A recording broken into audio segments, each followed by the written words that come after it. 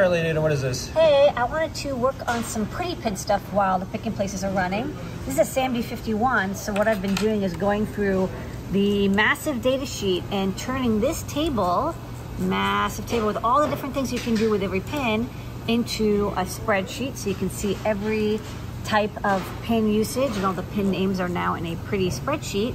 And then I got it working with pretty pins so you can see every pin here has all of the counters and the PCC lines and the I2S, and if it has CAN bus and special capabilities and analog pins all labeled out so we can make these really beautiful Fritzing generated pretty pins diagrams for the SAMD 51 family.